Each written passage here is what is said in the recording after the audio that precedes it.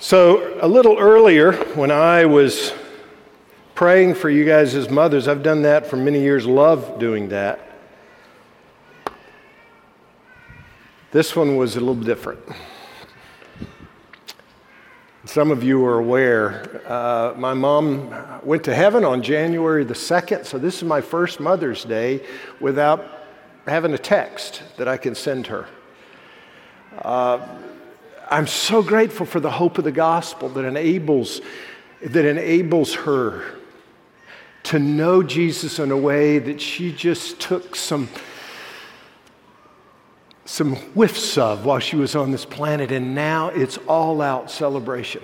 I am so grateful for that. At the same time, on my end, there's an ache there. I actually found in my drawer a Mother's Day card. You know, over the years, I'd buy a Mother's Day card, and then you find one that you like better a week or two later. And I don't always do that. There's sometimes it's the night before. Okay, I get that. But I found this one. And I'm thinking, I don't have anywhere to send it now. I could write all this stuff, and in fact, I might later today, right? But there's no place to send it. Maybe even questions. Over the years, Mom was a great sounding board, and some of the smaller questions, even the bigger questions. But I want to translate that from an earthly parent to something that I'm so grateful for about my walk with God. It has to do with the big questions. What's this life all about? What is ultimate reality? What is significance? What is meaning? Do we have meaning? Do we have significance on this planet?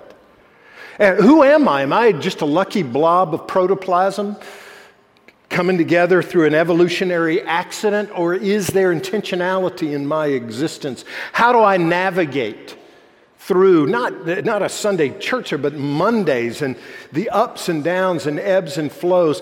Let's just say you and I were to come up with a bunch of those kind of questions and put them together. Where do we send them? A lot of people feel like we don't know where to send them. I heard a song this week by Emmylou Harris, the country singer. It's called The Pearl. This is one of her lyrics. She says, "We're aging soldiers in an ancient war, seeking out some half-remembered shore. We drink our fill and still we thirst for more. Asking if there's no heaven, what is this hunger for?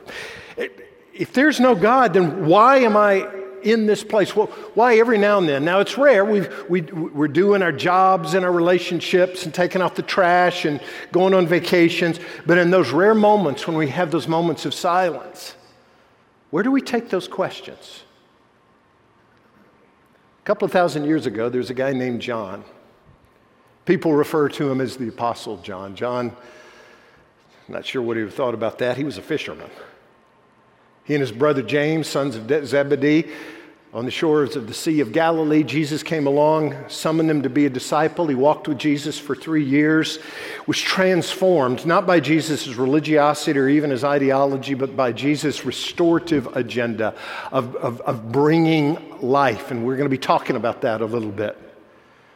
As an old man, John wrote his gospel. He was the only one of the disciples who hadn't been martyred. He was persecuted, but he lived to be an old man, and he's wanting to, under the inspiration of the Spirit, introduce Jesus. And so that question, where do I take this letter? Who do I address it to with some of these big life questions? Here's what John would have said. In John chapter 1, verse 1, this is how he begins his gospel. He said, "In the beginning was the Word, and the Word was with God, and the Word was God." He was with God in the beginning. And through him, all things were made. So he's referring to Jesus here. He identifies him later in the text. We went through this a few weeks ago. Without him, nothing was made that has been made. And in him, so here we go. Where do I take the letter? John would say, in him was life, and that life was the light of all mankind. You want light for those questions? You find it in Jesus, because in him was life. Now that word life John means far more than heart beating, lung breathing, because Jesus meant far more than that. In John's gospel, his 3 epistles, and Revelation, he brings up what we translate in English as life about 71 times, but only about 15 of them are the heart beating, lung breathing kind of life. The rest is this life of the gospel. The inference, and you see how Jesus taught and how the disciples received that teaching, and then they taught in the epistles that we are all born dead. Jesus' agenda on this planet is a restorative, life-giving agenda where our hearts are beating, our lungs are breathing, but we're muted, we're capable, we're image bearers, capable of great beauty and great creativity, and by the way, and even great organization. I was just thinking about this morning on I-4. Is that an unbelievable project or not? I'm so looking forward to my grandkids being able to enjoy I-4. But seeing it, all of the intricacies, there's imageness in that. God created the universe. He made us as His image bearers. We're capable of relationships. We're capable of love. But it's muted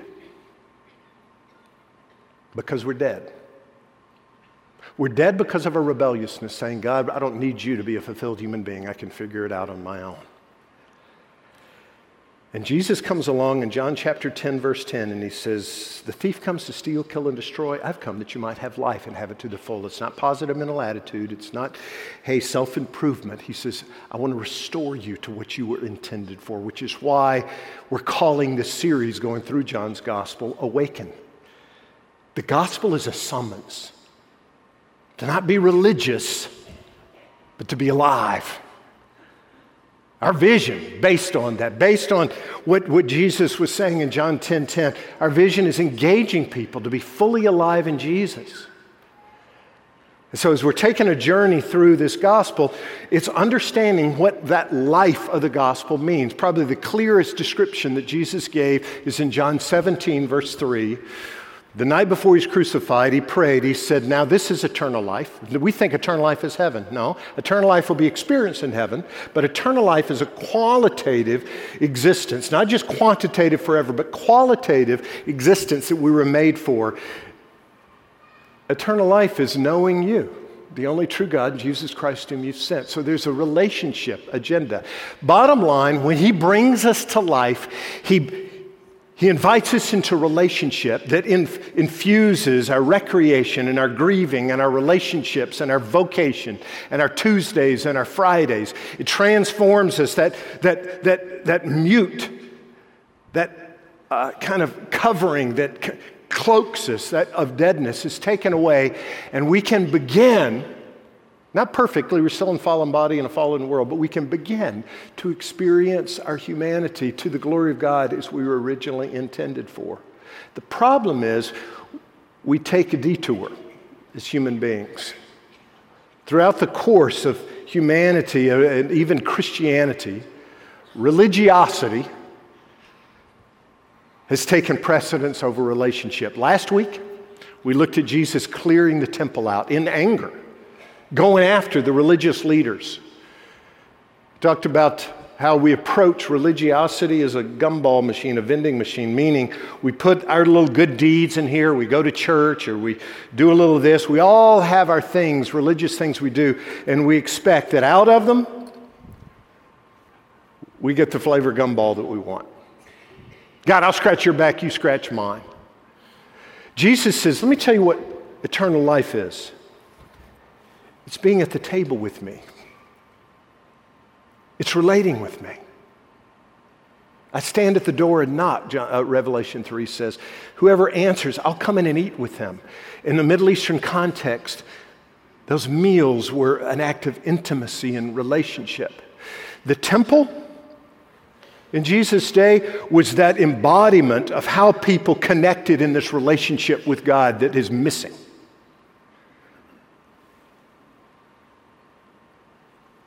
And what they had done is what we all do, is they turned the temple, instead of a place of relating, being able to relate with God, they turned it into a place of transaction. and religiosity. And we looked at the difference between practicing religiosity and pursuing a relationship last week. And it changes the way when I view church. It changes the way that I view Christianity and others. Practicing religiosity, it's an external thing. Church is consumer. It's all about me and my preferences. I kind of become callous towards other people and have a low view of God because I treat him just as a genie. Walking in him in a relationship, there's a sense of an internal transformation in which I become a part of a called group of people, called to be at this table. I care for others because Jesus did. I have a high view of him, so it's not based on works. Religiosity is a thing that says, I'll do all these things and then God in return will do something. So what happens in my walk with God is due to my works. High view of God says there's no way I can bridge the gap between God and me by my works. My religious work's going to be inadequate. It's all about grace. Him giving me not what I deserve, but what I need and giving it to me freely because of what he did on the cross. So after Jesus cleared the temple, that made quite a stir. One of the premier religious leaders, there's a group called the Sanhedrin and the teachers, a guy named Nicodemus.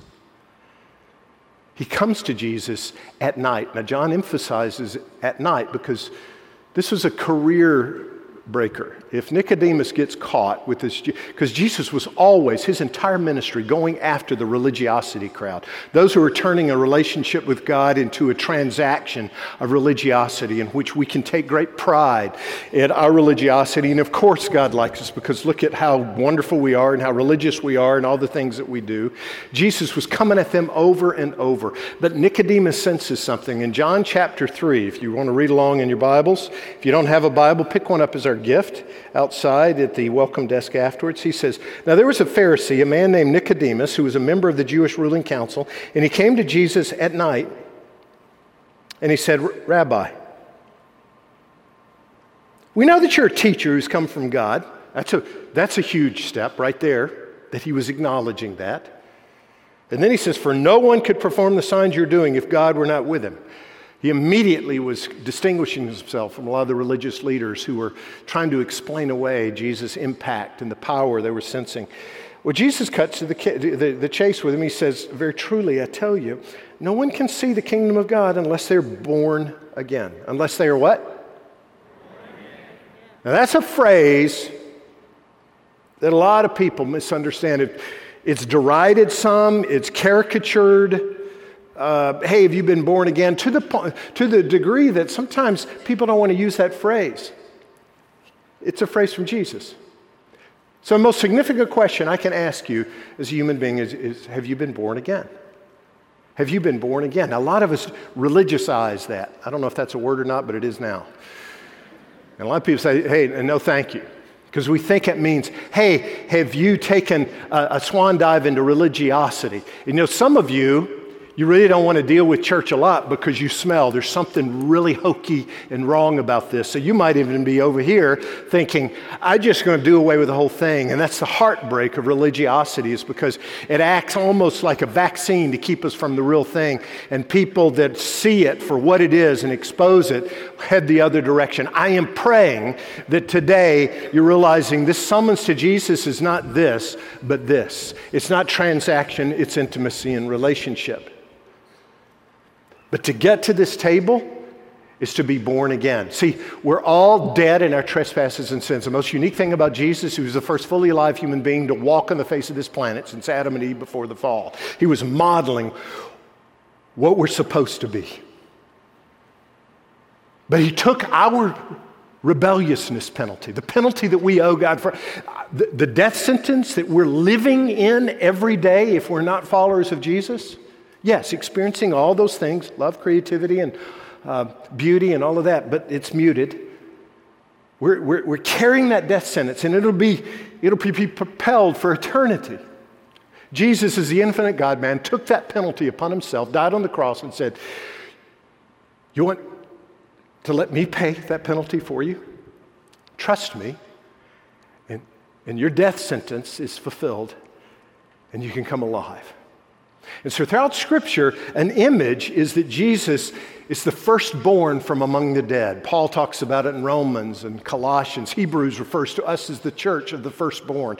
So when Jesus rose again from the dead, he was in essence the firstborn, as the Scriptures say, of the new creation. God's agenda on this planet is not to religiousize it. His agenda in your life is not to make you religious. His agenda is to make us alive. He's renewing the cosmos. And so this notion of being born again is referred to over and over in terms of him being the firstborn of this new humanity. And the uniqueness of this group is not us coming together to do a religious ritual, but to celebrate that we're part of the church of the firstborn. We have followed him in his death on our behalf and have risen again into a new life. He keeps going. How can someone, Nicodemus says, be born when they're old? Nicodemus asked. Surely they cannot enter a second time into their mother's womb to be born? And Jesus answered, very truly, I tell you, no one can enter the kingdom of God unless they're born of water and of the Spirit. Now, this notion of the kingdom of God is not a place. It's the realm of God's rule. The kingdom of God exists in this auditorium, let's say that. Imagine each seat as one place. The kingdom of God is in some seats, but not others, depending on the person who is sitting in that seat. You. When I enter the kingdom of God, I'm entering into the rule of God. It's not oppressive. It's a life-giving rule that restores me to the original purpose that I'm made for. Before the fall, before the rebellion, the entire earth was the kingdom of God, and the kingdom of God was this world. When the rebellion happened, there were pockets of disobedience, and therefore God's rule was not welcomed. And so what Jesus is doing is bringing back in the kingdom, bringing back in God's rule, to the point that in Revelation we're told in the new heaven, the new earth, and you sing this every Christmas, I do too, where they're quoting scripture in Handel's Messiah, the kingdom of this world has once again become the kingdom of our God. It will once again be the same. Following so far? You say no, we got to start over, you're going to miss your reservation for Mother's Day. Following so far? What Jesus is saying is, I've come to restore the kingdom. Nobody can see the kingdom without being born again. Nobody can enter the kingdom without being born again. How can somebody be born when they're old? Nicodemus asked. Surely they cannot enter a second time into their mother's womb to be born. And Jesus answered, very truly, I tell you, no one can enter the kingdom of God unless they're born of water and of the Spirit. Flesh gives birth to flesh, but the Spirit gives birth to spirit. Verse 7, you should not be surprised at my saying you must be born again. The wind blows wherever it pleases. You hear its sound, but you cannot tell where it comes from or where it's going. So it is with everyone born of the Spirit. How can this be? Nicodemus asked. You're Israel's teacher, Jesus said, and do you not understand these things? Very truly, I tell you, we speak of what we know and we testify to what we've seen, but still you people do not accept our testimony. I've spoken to you of earthly things and you do not believe. How then will you believe if I speak of heavenly things? No one has ever gone into heaven except the one who came from heaven, the Son of Man. Son of Man, as Jesus referenced to himself, comes from the prophets, particularly Daniel. Right here, Jesus is pointing to himself as the hope, as the entry point into the kingdom, as the one who enables a new birth. And then he solidifies with this next statement. Just as Moses lifted up the snake in the wilderness, so the Son of Man must be lifted up, that everyone who believes may have eternal life in him.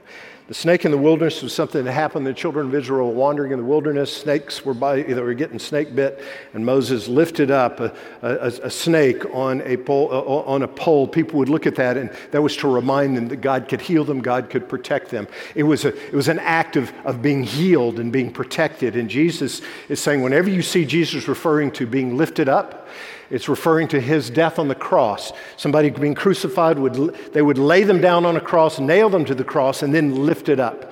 Jesus is referring to a sacrifice that was coming. Obviously, Nicodemus couldn't put all that together, but Jesus is saying, I am the way to this new life. I am the means by which you can be born again. And the way to God, the way to a restored humanity, the way to have these questions in that envelope answered is not learning some religiosity, little formulas, but entering into a relationship of being born again. What's it look like? It looks like a number of things. Several things come out in this text. Remember the big questions? Kind of, what's this life all about? What's the meaning of life? Who am I? How do I navigate this? He's addressing that. He says, when you're born again, you get new sight. He says, nobody can see the kingdom of God unless they're born again. It's a perspective. In Peru, there's about a 20-mile area where ancient tribes dug trenches of like 6 inches to a foot, maybe the same width.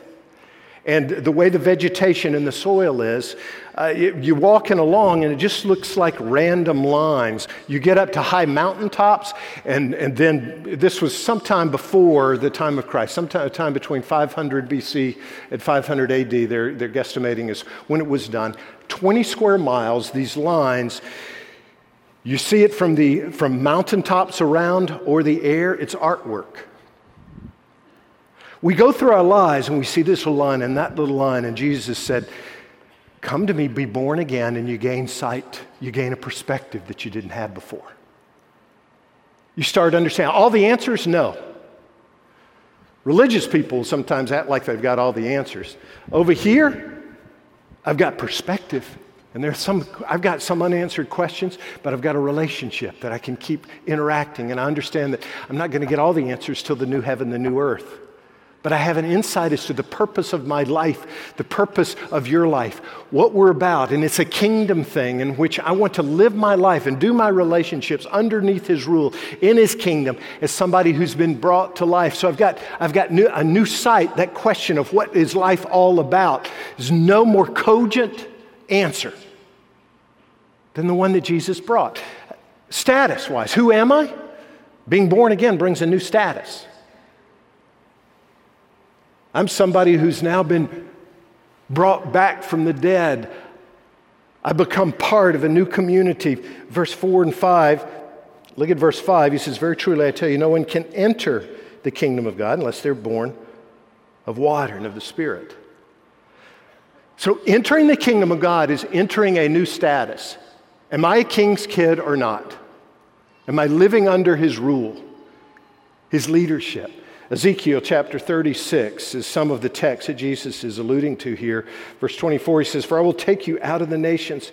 I will gather you from all the countries and bring you back into your own land. I will sprinkle clean water on you, and you'll be clean. I will cleanse you from all your impurities and from all your idols, and I will give you a new heart and put a new spirit in you. I'll remove from you your heart of stone and give you a heart of flesh, and I will put my spirit in you and move you to follow my decrees and be careful to keep my laws. I'm going to translate you, transfer you from one status to another, and here's what your new status is. We looked at it a few weeks ago in John chapter 1, verse 12. Yet to all who received Him, to those who believed in His name, He gave the right to become children of God. Children born not of natural descent nor of human decision or husband's will, but born of God. Right here, I'm a religious person that's doing the right things, and God better pay attention because I'm rubbing the genie bottle and doing all this stuff. Over here, I'm a king's kid. He says, man, I want to adopt you.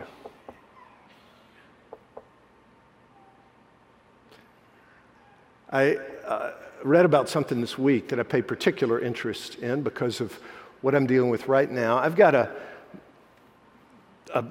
ear thing going on. My right ear canal is totally closed, so I can't hear out of my right ear right now. It's an infection, and your pastor is on drugs, and it's a great thing. But this next week I'll have a procedure, but I empathize with those of you who have hearing issues because it messes with you, and I can't fully hear it. I can only imagine if this ear were closed as well. And it's what Jesus is saying is when you're born again, you've entered a new status. What I read this week, the reason I'm bringing that up is a guy named Steve Henning. He was 57 years old, had been deaf since birth, had an implant, new technology into his ear. It took 6 weeks for things to get settled, and then they activated it, and so he could hear immediately. The first words he heard were his wife saying, "I love you." The first words that I finally hear when I'm born again is, "Matt, I love you." It's amazing the first words you hear religiously. Words of condemnation, words of judgment, words of anger. There's a status of being a king's kid. There's new strength that comes from being born again too. That's the third. It's not just new sight, not just new status, but Jesus is talking about new strength. He mentions the Spirit. The Holy Spirit takes up residence in me the moment I enter into this relationship. And I gain a strength to live out my life, to trust the Spirit of Christ within me, to give me strength to do my life to the glory of God. And that new strength and new status and new sight totals up to be new life. He says all of this brings up, let's bring that up on the screen, do the little equation there. You know what new life in Jesus looks like? Understanding what this life is all about, understanding who I am, understanding that He will give me enough strength to make it through the next day because of His Spirit who abides and lives within me. Paul says in Romans chapter 6, we were therefore buried with Him through baptism into death, in order that just as Christ was raised from the dead through the glory of the Father, we too may live a new life. Doing the same relationship, same job, living in the same address, maybe some of the same hobbies, et cetera, but there's a newness. Jesus says in John 5:24, I tell you the truth, whoever hears my word and believes Him who sent me has eternal life and will not be condemned. He has crossed over at that moment from death to life. So right here, I'm no longer dead, I'm alive. It is not a matter of Jesus saying, hey, all religious people come over here. That was His anger at the temple of turning religiosity into a transaction with God. No, it's meant to be a relationship. In the garden, we were created for relationship. He says, come here and on a daily basis relate with me. You guys know about the ABCs of being fully alive? Okay.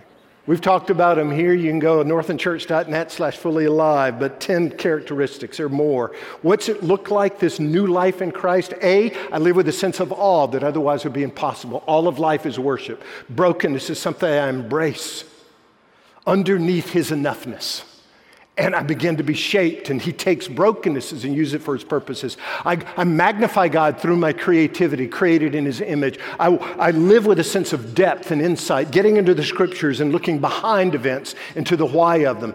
And I engage other people with the gospel, with love, with compassion, with justice. It's not just about me, and I do it in community, in fellowship, with other followers of Jesus. This table is more than just 2 seats at it.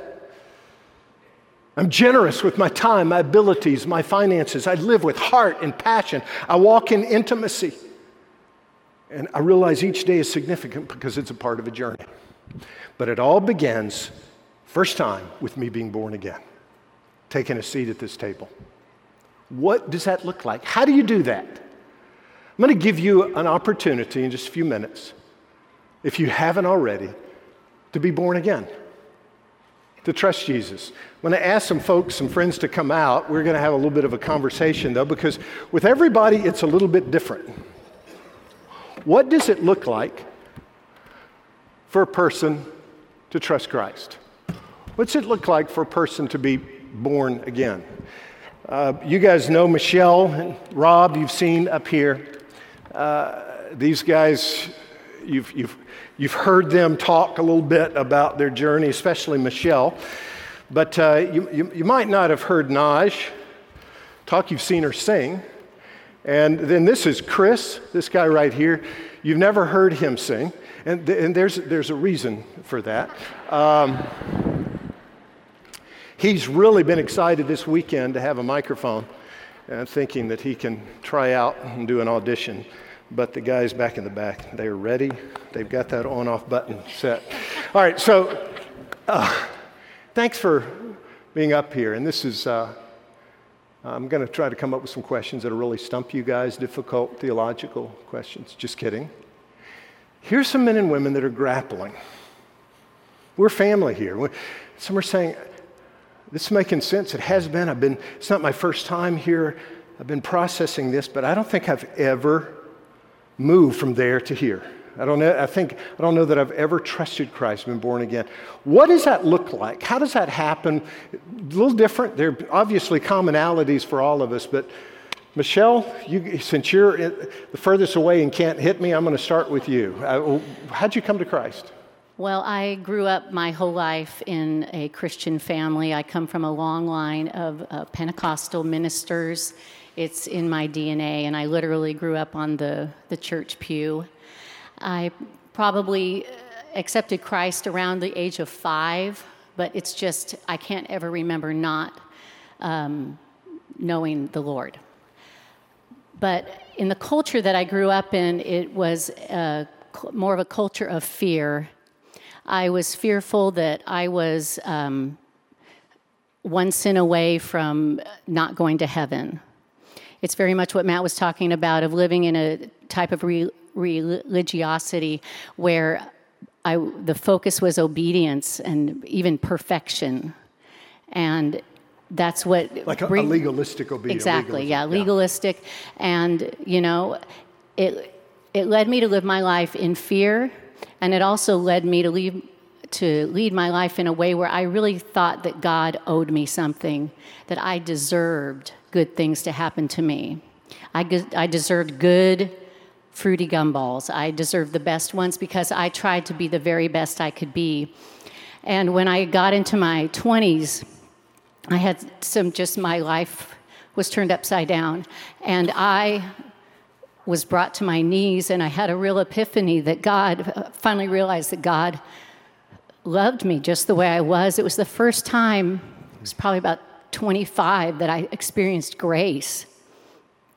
And that there was redemption, and that it was for me, and there was nothing I could do to earn it. And I had never experienced that before. So kind of a two-part. I grew up in it, but my heart really grasped it and understood it, and I could finally live in freedom at that point. I love that. And this table is a place of freedom. That thing over there is a place of fear. I've not done enough. I've not put enough quarters in. And I love that. And God orchestrated two people to get together. I don't know that I said a minute ago, these two are married. And it's just an amazing story. Rob, yours is identical to hers, right? Yes, Matt, it is. No, mine couldn't be further away. I grew up in an Episcopal church setting. Along the lines of religiosity, I did everything I could to be religious enough. I was an acolyte. I even went so far as to go up to the University of the South and think about actually becoming a minister. But as most of you... I had no idea that. You haven't said that in any of the other services. But as you all know, that didn't happen. Yeah. I became a musician instead, so how did that work? I don't know. But Michelle told me something as we were going to sit out, and she said that I should share this, and so I will. And she's a little bit controlling. Hey, it's Mother's Day. It's Mother's Day, so it is. Do what she says. A lot of my journey as a Christian and in the faith, it's been up and down. And so I really want to talk just for a brief second to anyone who is thinking about their own salvation and the fact that they're not sure if they have it, but maybe they want it. And you're not sure what's going to happen if you accept it. It's like you were saying, you dive into this thing and you really don't know what to expect, but there's a lot of things to be maybe a little bit apprehensive about. For me, my overarching issue in life has been chronic depression. I've had it since I was 4 years old. And when I came to faith, I came hoping that would be the cure, because I had become an alcoholic in the process, trying to find a way to medicate myself out of this pain. And when I came to Christ, nothing magical happened. It wasn't an instant cure. It wasn't instant anything. But what it was the beginning of a relationship, the beginning of a friendship. And who doesn't want a friend, especially a friend like Christ? Who would not want that in their life? Because he'll talk to you, and you can talk to him. And there's nothing better than communication to find your path. And through that, and through Michelle, and a lot of love, and a lot of pain, I've really found my path. I still modulate and waver and do all the other things that Christians do, but I have the relationship. Oh, I love that. Have the relationship. That's awesome. That's awesome. Naj. Yes. Okay. So I basically, I grew up at Northland, not really, but yes, I started coming here in second grade, did all that, did grade school, found myself at Lug Rocks in 7th grade, which by the way, shout out to my friends at Lug Rocks Student Ministry, sitting over there. Bring your friends to Lug Rocks. Anyways, and when I was in about 8th grade, I found a really good group of girls that loved to death, and they were my actual family outside of my family. And so when I was in 8th grade, we did our baptism service for the first time, and I decided that night to get baptized. So I was wow, this is the first time that I've ever felt God amongst a community, and it was great. And I was I have no I don't know, regrets, restrictions, whatever, to not do it. And then so I did it. And, with that, going off what Pastor Matt said about strength, it gave me a strength that I didn't know I was going to need. Because right after that, my parents split going into my 9th grade year.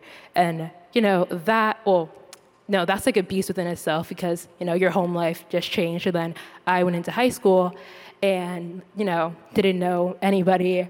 And so there was a sense of loneliness, but the strength that I had got me through it. And I just kept going to Lug Rocks, though sometimes it might have felt I was on the outside looking in, but it was just the fact that I know, I knew that my heart of hearts, I have a God that loves me, a God that cares about me, a God that will see me through it, no matter how rough things may seem. And here I am now, proudly talking about student ministries and all that stuff and God, and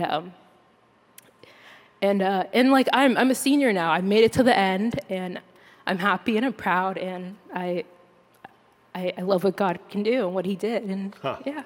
Love that. Thank you, Naj. So there's a pattern already that you see. Brokenness is part of all of our journeys, and God can use that either to harden us and move us even further away or draw them to Him. Same is true in your journey. I want to sing my story, since you guys don't think I can sing. Yeah. So you want to invite us all into brokenness right Yes, now, is yeah. that right? Okay. A one, a two. Oh, no, definitely. It's pressure.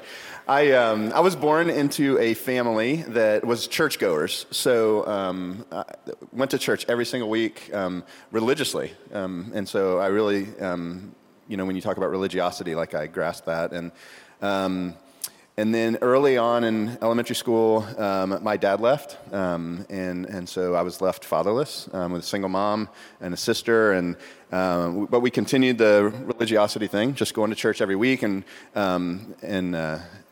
then in middle school, God did something miraculous. My dad had remarried, and my stepmother, who honestly was a big part of the brokenness of our family, she and my dad went and saw Billy Graham, heard about this message that you've shared this morning. And I don't think Billy Graham's ever talked without saying born again, right? That's right. Yeah. And so they were born again, and so at that point I was going over there every other weekend, and as God would have it, he used my stepmother to share the gospel with me. And so growing up, I had all the knowledge about Jesus, but I didn't know Jesus. I didn't have an intimate relationship with him. And so she shared with me that I was broken, that that there was a separation between me and God because of my sin, and that there was nothing I could do about it. As much as I wanted to try the religiosity piece, that only Jesus could save me. And that life was about having a relationship with him. And so she asked me, is that something you want to do? And I said yes. And so we prayed, and I asked Jesus into my heart. And I know it sounds a little hokey, but I could feel it. Like in my soul, I felt something different. And when you were talking up here earlier about, the Holy Spirit taking residence in your life and in your heart, like I felt that. And so that's all good, but the biggest part of my story is after. How he's just transformed my life. Everything from my marriage to the way I raise my kids, my relationships with everybody. And I'm not perfect. We still go through hard times. My family went through some really serious grief in the last 5 years, and even in that, like I could still experience life to the full. And I actually prayed that when we were going through the grief, that Jesus, I want to dive into this grief and experience it the way that you want me to experience it. And so, yeah, it's a journey, and it's been awesome. So. As I hear, thank you, buddy. It is so fun to hear people's stories. And when I say fun, I don't mean entertaining fun. It is a deep privilege. And I want to thank you guys. It's not easy to sit up in front of all these people and to talk about that. Thank you. Would you thank them one more time for sharing their story? Thank you, guys.